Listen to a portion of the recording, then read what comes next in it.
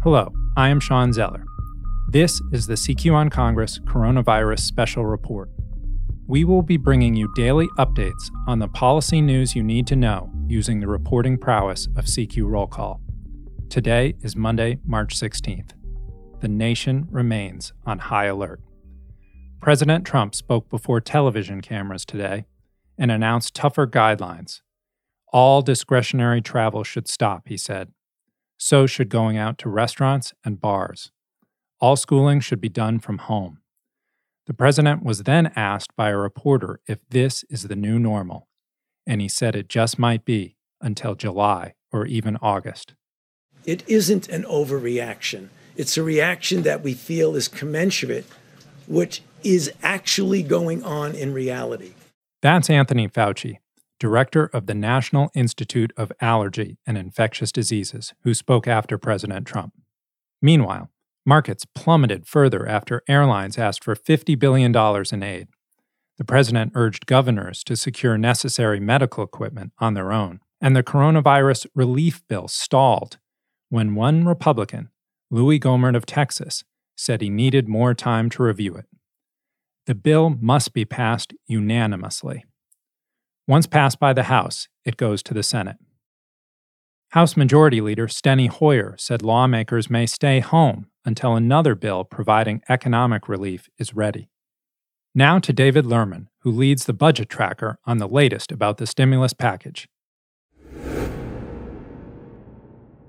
I'm David Lerman, the budget tracker at CQ Roll Call.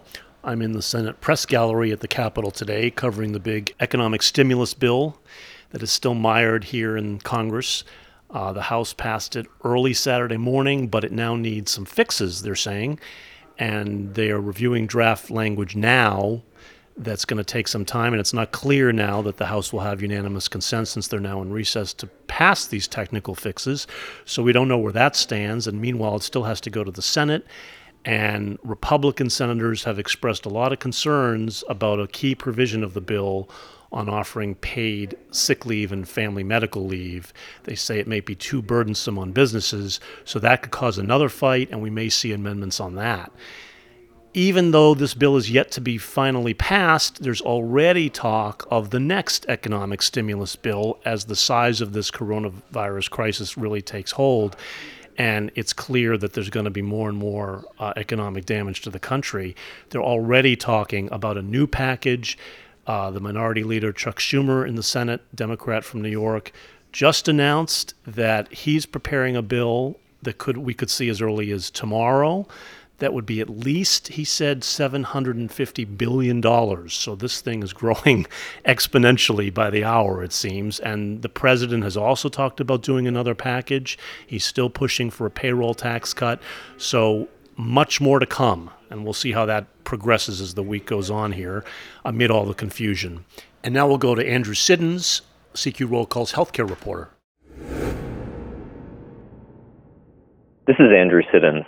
Hospitals are bracing for a difficult few weeks and are asking Congress for an additional $1 billion in emergency funding to buy more protective equipment, build new temporary facilities to house patients, get ahead of staffing shortages caused by either increased demand or sick workers themselves, and even build out new child care facilities to ensure their doctors and nurses can continue working in the face of school and daycare closures.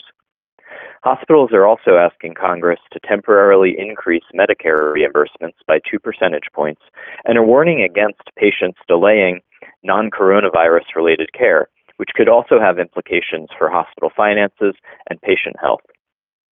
Meanwhile, the National Institutes of Health announced that the first phase of human testing for a potential COVID-19 vaccine began in Seattle on Monday. The first participant in what should be a 6-week, 45-person trial was injected with the vaccine, though this is just the very first step in what's likely to be an 18-month or 2-year process. Now back to Sean Zeller.